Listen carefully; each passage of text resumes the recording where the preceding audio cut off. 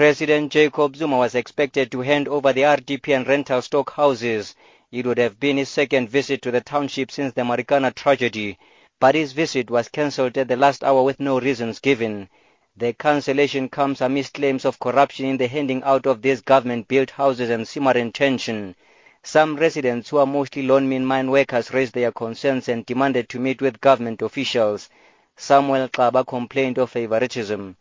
My problem is I don't satisfy the way they want to allocate the houses. Now it's like they are doing favors to some people, But there is more people that are suffering here. You can see maybe one parent stay with 7 children in tin house, But she can't or he can't qualify to get the house. But there is maybe someone who got 1 children, but he qualified to get the house.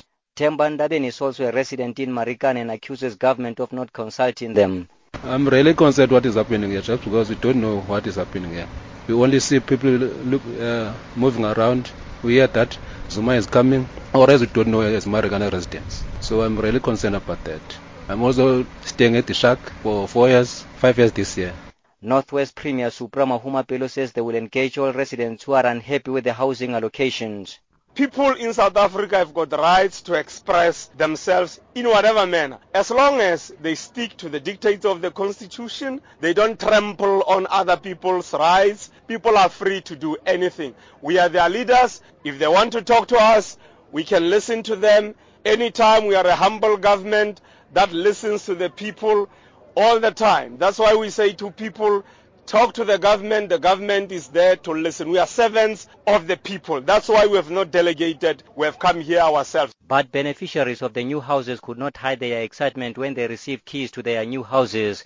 A 75-year-old farm worker who was left with nothing by her employers, Dorati Remelo, thanked government. Now I am very, very happy to have this house. I'm very pleased for the government also to help me, because I was like a stupid woman and I'm old. I born here and they gone, they leave me in the farm. No water, no electricity. I am very happy, I don't know what to do.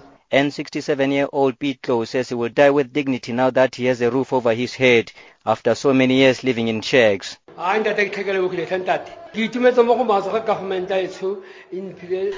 that government has given me a house and groceries as well as blankets. I'm very happy. And to those who have not yet received their houses, they should be patient. Their turn will come. Mahuma Pelo says phase 1 of the Marikana project consists of 544 units which are near completion.